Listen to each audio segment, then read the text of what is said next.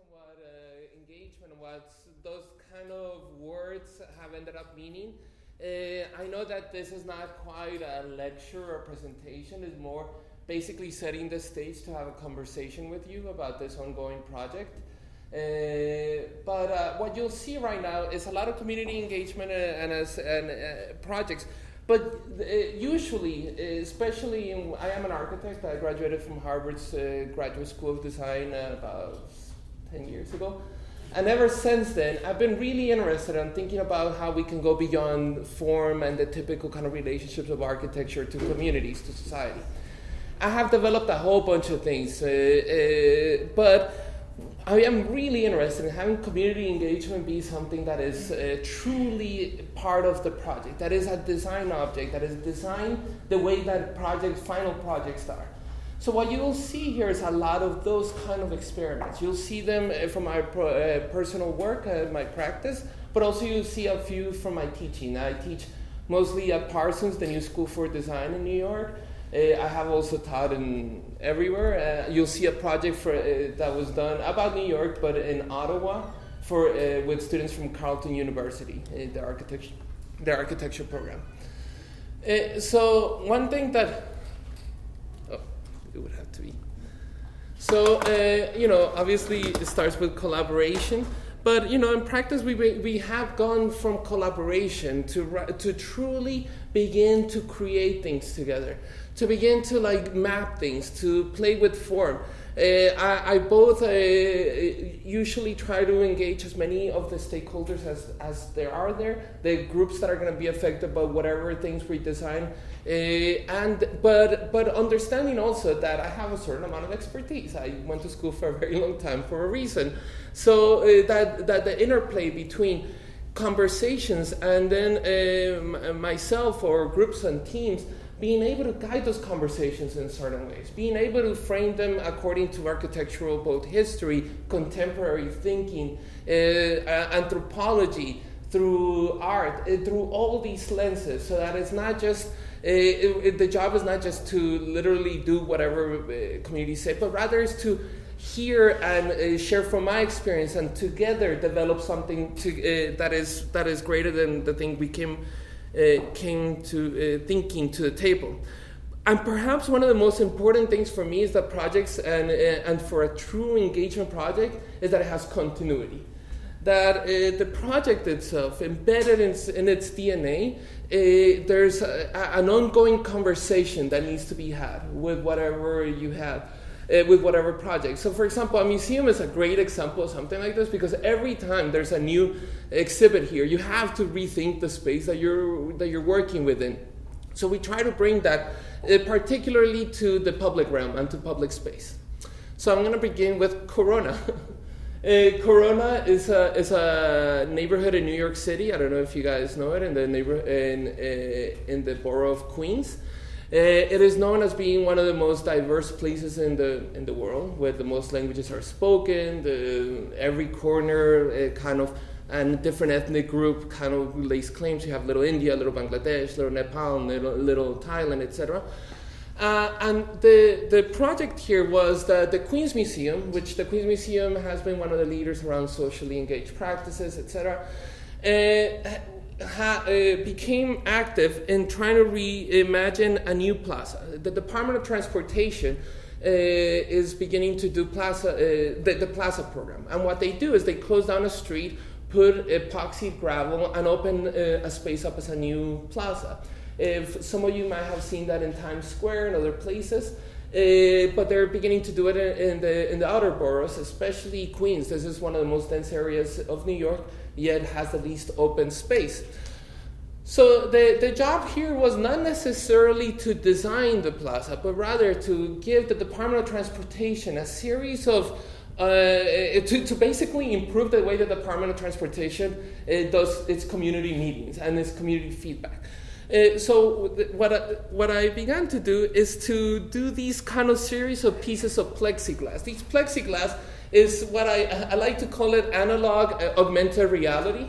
Is a piece of plexiglass that diagrams the space and begins to hint at potential uses of it, with specific questions around needs that the larger community that uses it might have.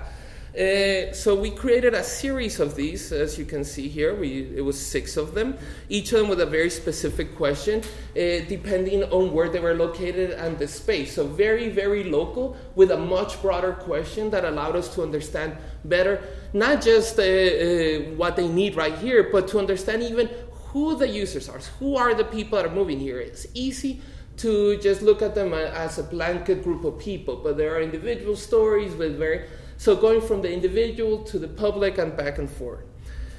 So these served as a way to have much bigger conversations about the future of this plaza, about the anxieties. As you might know, everyone in New York City right now is a lot of anxiety around displacement and raising prices, etc. So some of the anxieties that a new plaza could bring, but also talking about, obviously, like I said, it being a new open space, in an area that doesn't have many, did excite a lot of people. So it was a way to have a public conversation. I'm not going to go too much into my my inspiration for it, but a lot of it has to do about bringing democratic thinking to the political moment we live in now, in a place as diverse and as kind of varied as Corona is the perfect kind of place to begin to think about what does democracy mean in public space? How can we have conversations that are bigger than just our personal needs, but put them in context with a larger groups of people needs? So we engaged a whole bunch of people, and it was exciting. So out of this, we came up with 6 themes that people were interested in. Those mean social services. A lot of the people here, because they work a lot, etc., don't really get to for example, renew their driver's license. They would have to go into Manhattan. Those kind of social services. We have green spaces. Again, this is although it's one of the most dense areas in the country, doesn't have a lot of that came up as an issue. Mobility, although it's underneath the 7 train, and the 7 train, you may know it because it's what takes you to the Mets, to Citi Field and to the U.S. Open Stadium, so to Flushing Meadows Park. But yet that connection works really well, but the people that live in the neighborhood have a harder time coming in. The local economies, in this plaza, there's a woman in a corner always selling tamales off of a shopping cart. People were very concerned about what would happen to a tamale woman. And finally, communal programming. Everybody wanted a stage to show off what their kids do. So what we did is we turned those things that we learned that people kind of talked about during those conversations with the augmented reality piece, and we turned them into a game. And again, this idea that democracy is a series of ongoing negotiations, we created 3 pieces for each of the 5 themes, and then we created a board that would only allow 12 of them to be used at any one time. And then we gave prompts. What happens at 5 p.m.? What happens on a weekend? As a way to talk about how these spaces are constantly negotiated by use. This is the game. As you can see, it was a large-scale game. The idea is that this both would be game pieces, but also could be used. People could sit up there in the milk crates. People could begin to play and do things. And in a very snowy day, on a February afternoon in Queens, people stayed for 2 hours playing it and talking about what it meant to make the different iterations. What it meant to, for example, create local, what does it mean to have a local economy? How both something like a Burger King, but also like the Tamale Woman, contribute to the overall ecosystem of economics in this area. Talking about the specifics about how immigrants come in here and how they get their first jobs. So really kind of both going from the oral history almost, these pieces inspire oral histories, and out of oral histories, trying to create urban policy and urban design. What came out of there is that we analyzed these pieces, gave them to the results of the different iterations of the game, gave them to the Department of Transportation, and the people that came here were both just general members of the community, but were very specifically specific members, stakeholders in the area, the business groups. We had a group of actually Drug Addicts Anonymous that is very active in the area, a group of moms in the area. So the different stakeholders came in and had a conversation with each other about how the space could be used. I'm not going to go too much into it, but there's actually gender issues here. Believe it or not, men are not seen very welcome, are not very welcome in this space, which usually men take over a lot of spaces. But this is one where usually men get stopped more often. There's a lot of rules around New York City that end up, it came up as a real issue, etc. And then we gave, again, the idea here was not to design the plaza, but to give some principles about how the plaza should be designed. We gave this to both the Department of Transportation and the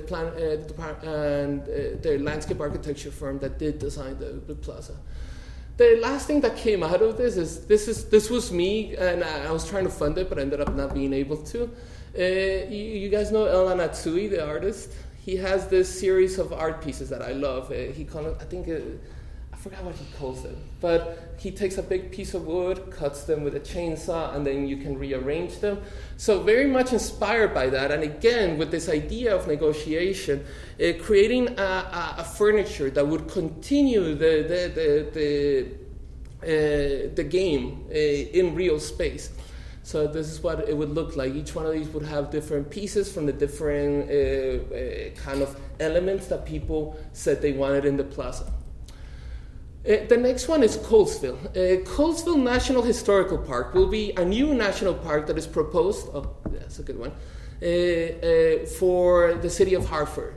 As you may imagine, given the name, it's actually the factory where the Colt 45 and all the Colt weapons were first manufactured. The National Park Services has been really interested in thinking about how to engage larger communities and larger groups of people as they establish these urban parks, especially because they're going into densely populated areas, often areas that have serious problems, and that might even affect kind of who wants to go to the park. Again, the project here wasn't so much. It was a very contained project. It's ongoing, so I'm showing it to you now, although it's not actually 100% finished. It was through an arts institutions in New York City, mostly focused on architecture, the Van Allen Institute. And what the call, I was a team leader and the lead team designer. But what I was asked to is very similarly to what we're going to be doing actually for the NEA project, is to put together a team. And in the call, it said that we need to have a graphic designer and also that someone with anthropology or oral history or any of these other fields was also needed. So I put together a team that had a graphic designer, an anthropologist, and probably one of the most intense people I know. She's an anthropologist and an artist.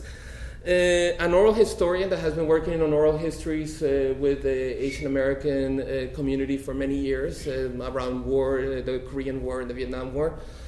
And a couple of architects, one that does beautiful structures for animals to inhabit, and another one who was a classmate of mine at Harvard. And what we did is we did a series of workshops. And again, this one, almost no money here, so it was very quick. It was a way to basically, I learned that one of the biggest things that we needed to do here is work with the MPS, really. That the project here was less about the site specificity, but with the institution. To help the institution learn how to listen to a variety of voices, especially an institution that both it knows that it needs to begin to do that. You may have heard stories in NPR and everything, how basically National Park Service, its attendance is down, and that it needs to begin to reach out and find new audiences to come in there. So that was the real project. And using Colesville, which is a place with a little bit of conflict, right? I mean, it's a gun manufacturing plant in an area with gigantic amount of gun violence. So it's almost like you can't write this stuff, right? Like it just happens. So we had to bring, this was a group where we had to bring gun enthusiasts, people that are working in innovation hubs and are all about innovation. That's one of the things that they also want to reframe Hartford as, is partly where bicycles and even, the gun itself is kind of an innovation, and there has been many things that have gone into them that were really important and interesting, including even the way they worked on the guns. The same way that Ford did for cars, Colt did for guns, the way we work on things. We brought labor rights activists. We brought people from the community, the Parks Department, the government. Everyone was involved in talking about what this park could be. The first thing we asked people was to bring a headline, and this was an imagined headline of what Coltsville was 50 years from now. 20 years, let's not exaggerate, 50 is too long, none of us don't even know. 20 years is long enough that we can begin to imagine what this park could mean for this area. And we organized all of them, and we began to create larger themes. So instead of giving people, this is your assignment, people brought whatever they wanted, and we organized it and made it thematically. And out of those, people did their own sets of mapping structures. And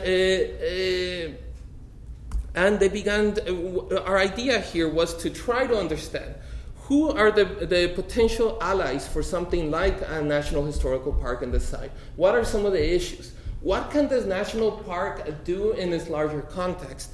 And something that I'm really interested in, for example, National Park Services as a resource, and they use this word resource in a way that I find fascinating, which is the thing that they're taking care of, right?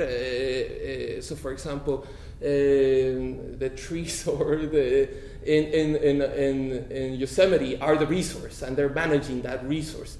In this case, I found that word resource interesting because it's in an urban context. Its resource is that beautiful blue dome that you see here, which I guess Mr. Colt was super excited when he went to Moscow, so he wanted to bring them back. And it's one of the icons of Hartford. So things like that. So out of this, what we created was a booklet, which we're calling Your Park. Again, the commission here and the idea was very specific, is to do one engagement and give some basic ideas on how to move forward. As a designer, I felt like it would be malpractice to try to design something with one visit and one conversation with people. The way that doctors would feel is malpractice to just look at you and tell you what your rash is. So what I did instead, and my team, we all agreed, is to create a document that recreates that process and allows the National Park Service to continue that process and designers in the future to be able to be plugged in and actually continue the work. So basically, we took ourselves out of the picture and gave a series of ideas, but really this entire pamphlet, what it does is it explains to people the specifics on how to go about making a project happen in Hartford today, and how the National Park Service could potentially be involved with that kind of work. The last one I'm going to show you is actually some build work. Again, I'm an architect. This is in collaboration with Teddy Cruz. Teddy Cruz is a pretty well-known architect down in San Diego. He kind of shows at the MoMA. He's a pretty well-known architect. Here we were working in one of the poorest communities in the city of Granada, Nicaragua. So we started with the kind of same thing, right? What are some of the goals here? But what I really wanted to show this project for is because many reasons, including that we didn't always have the plans that actually showed us where trees were. We didn't have the actual tools that you would need to design an area this big. What I created was a game. The master planning and architecture or community building as a game in which, you probably know the artist Sol LeWitt. He's been an inspiration because he's basically about rules and how rule making. You can create a piece over time, and you can interpret those rules. They're not super. There are things that your own ingenuity can bring into it. So that's what this is about. It was a master plan that both fit the situation And also, I kind of rethought the way that you do master planning. It's all around the trees. So we cut it up into certain sections, said put all the utilities down the middle. That's the biggest thing that master plan would need. And then map your trees. And then wherever the trees are not, put a house. And that way you take advantage, again, the word resource, the best you can. And one of the things that I like is that you can see the tree right here, and it actually worked. And even the housing itself allowed for growth over time. So I'm showing this project to talk about even products themselves as ongoing engagement opportunities.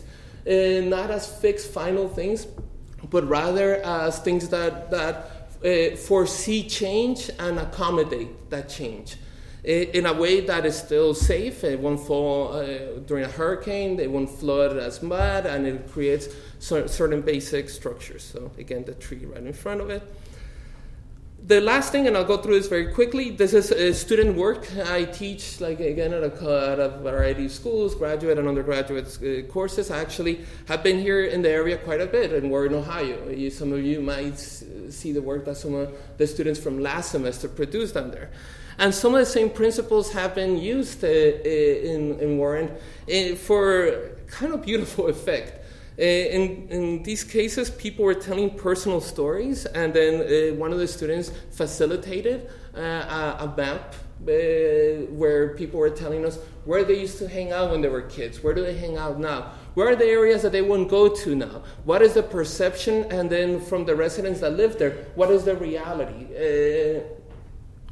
And then there was this was an interesting kind of memory card game, but it was about creating a story. So the students created a series of images of Warren's past, and then asked people to begin to put one down and then put another one and begin to create a story through the images that they were shown.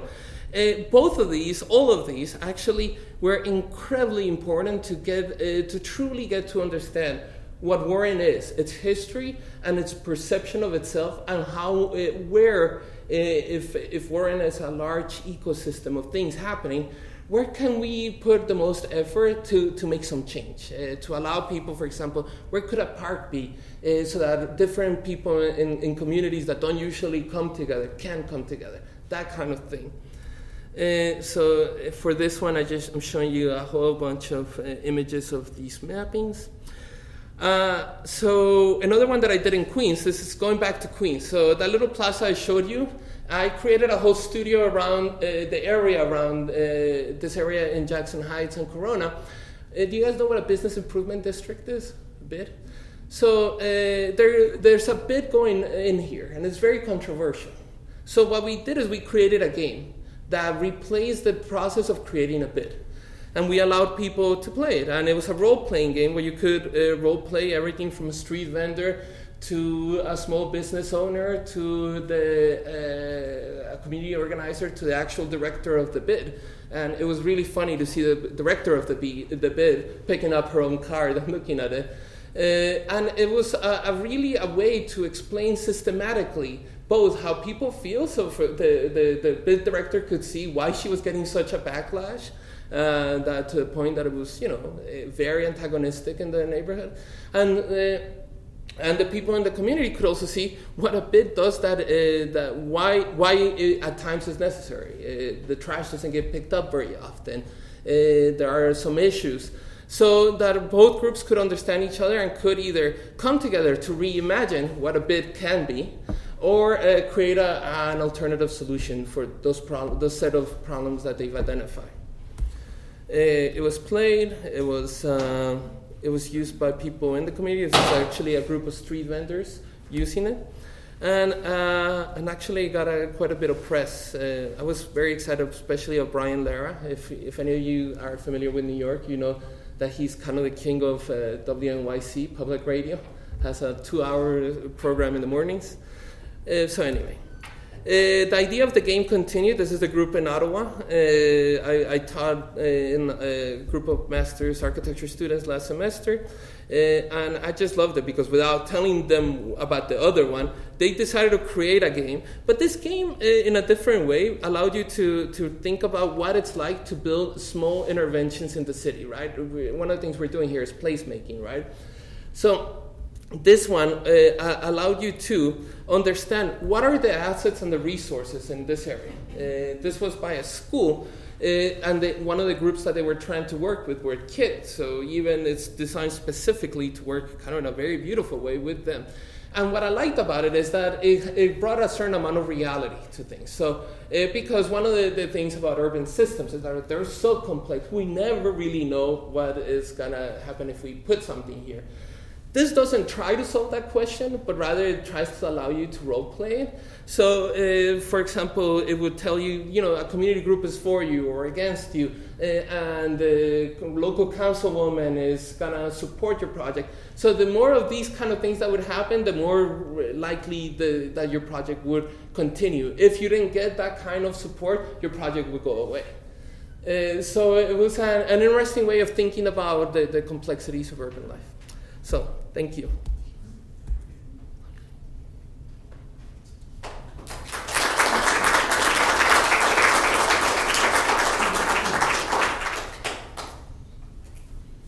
So I think that I'm open for questions, and then we can maybe discuss a little bit of the roles of stakeholders even here in Youngstown with the larger project of NEA, with the NEA project. One slide about the Coltsville, the headlines. It was the one President Sanders, the president of the NRA, and Pope Francis meeting there. Yeah. That's it. Yeah. Francis. Yeah.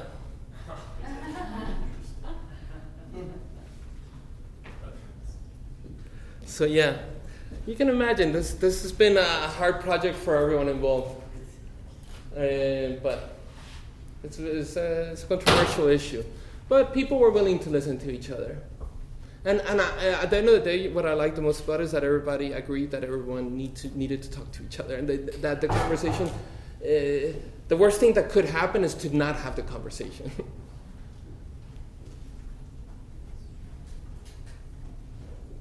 How important a value is intergenerational collaboration on issues? I'm talking all the way from children to seniors. Very. I think that a lot of those groups bring something completely different to the table, and they might be seen. So, for one of the reasons I was brought into the Plaza program with the Queens Museum is because the Department of Transportation had tried to create another plaza down the street. It's actually called Diversity Plaza, mostly because no one could agree what to call it, which is kind of funny. But that one had failed. And it was mostly because some of the community around there, specifically some of the seniors, did not want it. So they noticed how important it was to be able to talk across generations, and often, so it is varied. And especially with some of the work here in Warren, it has been extremely helpful to talk to some of the people that have lived in Warren long enough to have seen it go through a couple of cycles. So that we're not stuck with this is the way Warren is, because that's not the way Warren is. That's the way Warren is right now, maybe, but there's still potential for change. And Warren is quite beautiful, and there some of the areas that are most sensitive right now, the areas we've been working in, used to be mansions. Yeah. So that kind of institutional memory is very important too. 1 and 2. How do you engage the right people outside of just kind of stopping people that are walking in the streets? In my experience, has been doing research before. So although I'm showing you these projects, what I'm not showing you is all the research that I've done before even hitting the ground. But for any one of these things, I did quite a bit of research. I talked to people. So usually I work with institutions, whether they're governmental institutions or arts institutions, and they have clues. Usually, for some reason, it feels like arts institutions are able to talk both to kind of some of the more business interests and the more community and even activist elements in a community. So I have found that museums and other similar institutions allow you to very quickly understand the system that we're working with. Government, I mean, one of the things, there's a project I'm not showing right now, but one of is the Department of Transportation is trying to do something similar to the Plaza program underneath elevated structures, so highways, subway lines, all that stuff. It's in an area where it has become a little bit sensitive. So one of the first things that we did, and I'm doing this with a couple of fellows, a landscape and a lighting designer, is hold the project, so we can move very fast on this, created a whole community process to truly have backing, because, and again, a lot of these things are happening around anxieties of economic displacement in New York City. So even sometimes when you start a project, you notice that you don't know enough, and my good is to stop it and figure it out, and then but then I don't try to I try to stop it from moving too fast. But the design doesn't end, because I truly believe that these kind of community engagement meetings are part of designing good projects.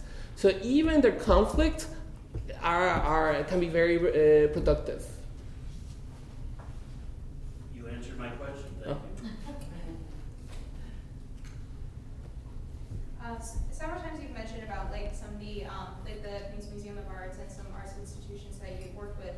Why do you think it's important to utilize those resources, artists, the museums? Why do you think that they're more important in a community that maybe some people don't really realize?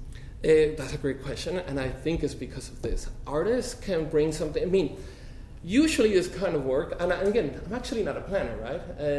I'm an architect, and I'm coming at this as an architect, as a designer. Yeah, I'm interested in complexity. I'm interested in architecture beyond the object, which, in the history of architecture, people say that you should only focus on that and create the perfect thing. So what I have seen, what I have noticed, why I think it's working, where it's working in New York, but even St. Louis, having some really interesting conversations where they invite artists to have conversations that no one ever has, is because art can often put people off balance. If you do it right, for example, you notice some of the items that I try to do, like games, like physical objects, etc., they can destabilize a situation. Even the BIT project with my students, I remember, for example, the final review, there were as many people. So, in architecture, you have studios, and then you invite a whole bunch of people to look at the projects, usually the student projects. And the audience, we had the most ardent activists and the bid directors and the people that are for the business improvement district. They all would get up. They would give a political statement, and then they would talk about the project. And the funny thing is that they agreed more often than not. I didn't show one of the other projects that students created, but both the street vendor activist that works with mostly undocumented street vendors and is constantly kind of suing the city and all these things, and the bid director loved this one project that was about creating an alternative economic structure. So what I think design, art, and et cetera can do is it can reframe the conversation.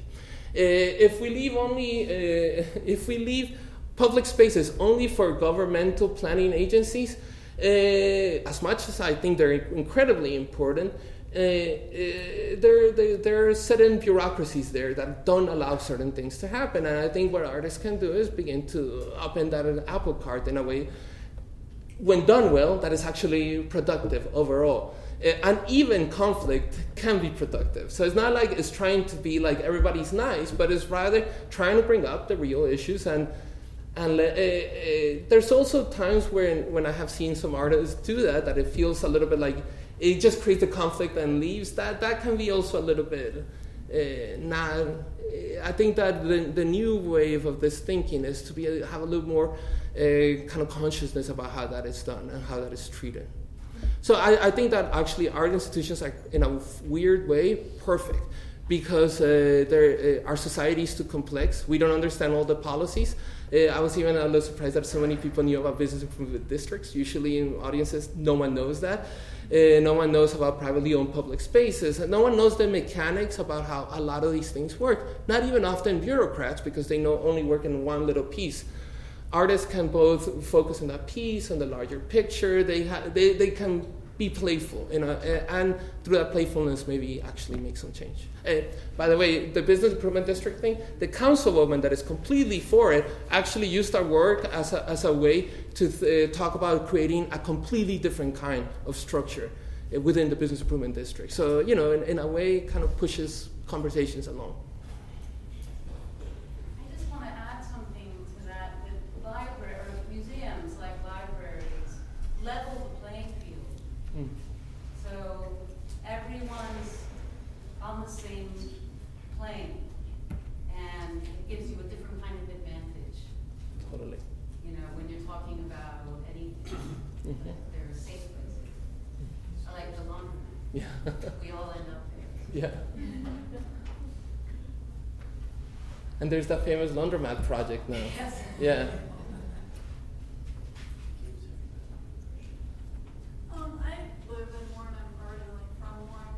I know that there's a lot of pushback. There's a certain percentage of the community and even the current administration there that doesn't want to accept outside help from Parsons, from independent agencies like TNP and MVOC. How do you engage people that are like, no, don't help us, we're fine, we're Warren? Oof, that's a good question, and that's one of those questions that's interesting because as part of the ongoing research is that both community can be extremely useful, both word and way of working, but sometimes it becomes how big is how porous is the parameter around your community, and if you're and usually I'm going to tell you a little bit of my experience. Usually I do projects because people invite me, right? Or I don't kind of go there. But the only thing that I can say, and with a little bit of experience in this, is that it's about. I forgot my train of thought. Give me a second. But yeah. I mean, I guess the Sunset Park project is a good example for me. You know what? Because in that one, we have a community group that does not want to start. They don't want anyone there. And it's not about us. It's about a deeper anxiety that is happening there. And I'm not knowing Warren, I actually don't know exactly the situation, but I'm going to make a guess, is that there's probably anxiety of what those changes mean for them, and that the people that are coming in making changes are not considering the people that are there. So in some ways, it's about kind of trying to reassure people that you're not there to displace them. And we were talking a little bit about this with Leslie, that I feel like maybe not so much here in Warren or Youngstown. I haven't experienced it, I haven't seen it, but in New York that I know much better, there's a lot of anxiety that, for example, in communities that have been asking for things for many years, all of a sudden are getting things. But they feel it's because they're getting ready for another community to come in and take them over. So that makes them more insular and less likely to talk. I'm gonna give you an example that I think is maybe trying to do it in an interesting way. In Crown Heights, which has been traditionally an African American, well, it was first a Jewish community, then it became an African American community. Like everything else in Brooklyn, prices are up, everyone. And what happened there is that newcomers, usually, a more diverse group of white, Asian, Latino groups, mostly young, mostly kind of professionals, so have teamed up with longer residents and are creating collaboratives to have conversations about these issues. And in that case, it's working a little bit better than other places where people are just not talking to each other and actually attacking.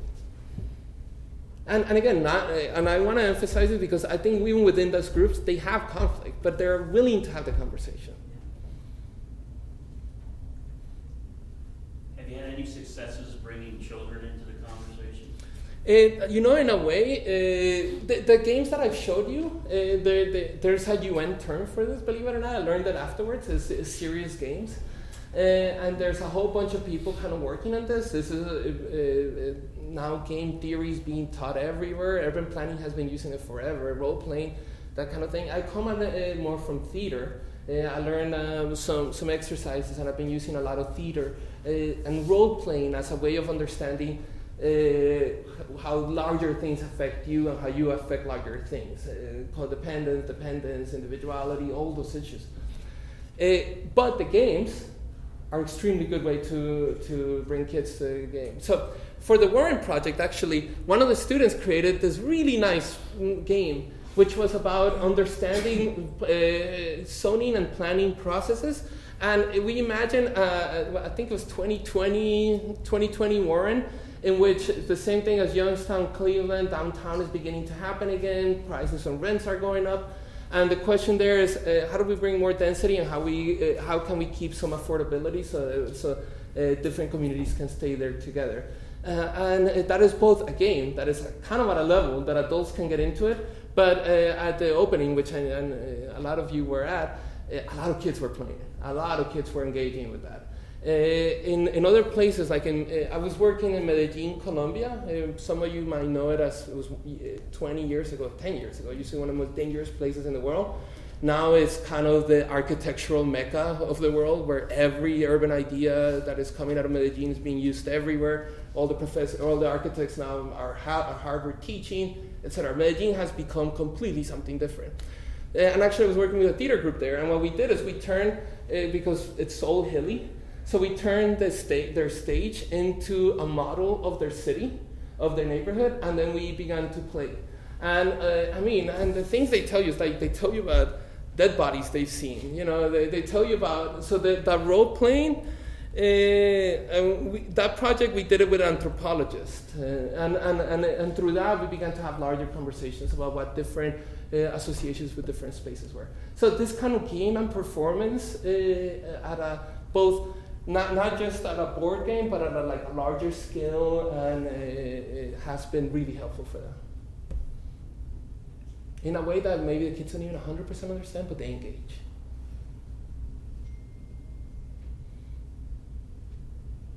Other questions? I'm going to put you on the spot. I was going to ask you this later because you've only been here for a few hours almost, but actually, you've experienced some nightlife already too. So what do you think, an NEA award means for a community like Youngstown? And from your, broad brush and short time here, what do you think are our resources? Okay. So I think I may have shared this with you, but I actually read for NEA Our Town also one year. So I have seen a lot of the kind of projects that are proposed all over the country, and they're very varied. So unlike Art Place, which is a little more specific, and they kind of have an outcome in mind, or more or less, the NEA funds everything from conferences on active design to new signs for communities, or a whole bunch of different projects. So I really feel like for the NEA part specifically, it's more open-ended. I think what I think the NEA does is it gives us a great opportunity to think about what that means for this community, right? Like what can that mean? Of course, even already in the things that have been laid out, there's some really interesting things about technology. This place was built by a certain type of technology, kind of new technology help it. So I think that in a way, that kind of soul searching with some outcomes at the end, it's a really interesting kind of way of using that. As for assets, I'm personally fascinated with the history of Youngstown. Its labor history, its fabrication, manufacturing, and all its history. It feels like and this is something that we've also done quite a bit in Warren, and we talk about in the classroom. I don't think it has always shown in the final projects, but the classroom is constantly, the conversations that we keep on having is, what does it mean to make today? What does it mean to have so I'm very fascinated with that in this larger area. I'm also, I think that there are a lot of things to do there. So the assets is both its history, the things that it left behind. I know that the projects right now are kind of focusing on downtown, and that's basically the outcome of a lot of the labor that happened elsewhere. So there's maybe even ways to begin to connect those ideas of labor. The incubator, that's something that I've heard quite a bit. I think that, in the past I actually worked at an incubator, at a high-tech incubator, I was helping them do strategic planning for a while. And I find those things really interesting. I mean, I'm not 100% sure that they work. I think that often right now a lot of people are getting a lot of money for these days. I almost tell all my friends that are doing a project, put incubator in there. You'll get money. Because it's one of those buzzwords like placemaking. Like, a lot of these things became kind of shorthand for something else, which are helpful because at the end of the day, it allows you to figure out what that actually means. So I think that even with some of the activities that are already going on, there's a potential to think about it. And the same way, because I know Warren, and I'm sorry to keep talking about Warren, but it's kind of the biggest kind of reference that I have for this area. So Warren has an incubator downtown that has a connection with NASA and is doing some amazing things, 3D printing ceramics. I mean, that's kind of amazing. But the people most adjacent to have no connection to it.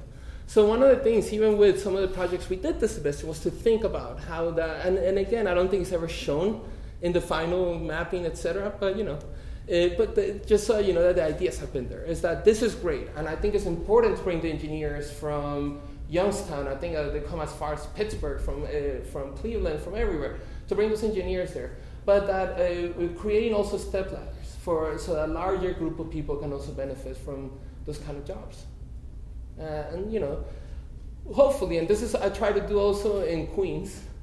I was part of an incubator inside a community college, the biggest community college in the country, LaGuardia Community College, and I kept kind of, for example, I wanted to do projects in which we brought, and we have high-tech entrepreneurs that were like in Shark Tank and all these things. And to have them, and to bring people from the NYCHA complex that's up the street, which is the biggest public housing complex in the country, and have connections. And begin to, and that, I think that making those larger network connections is a real potential.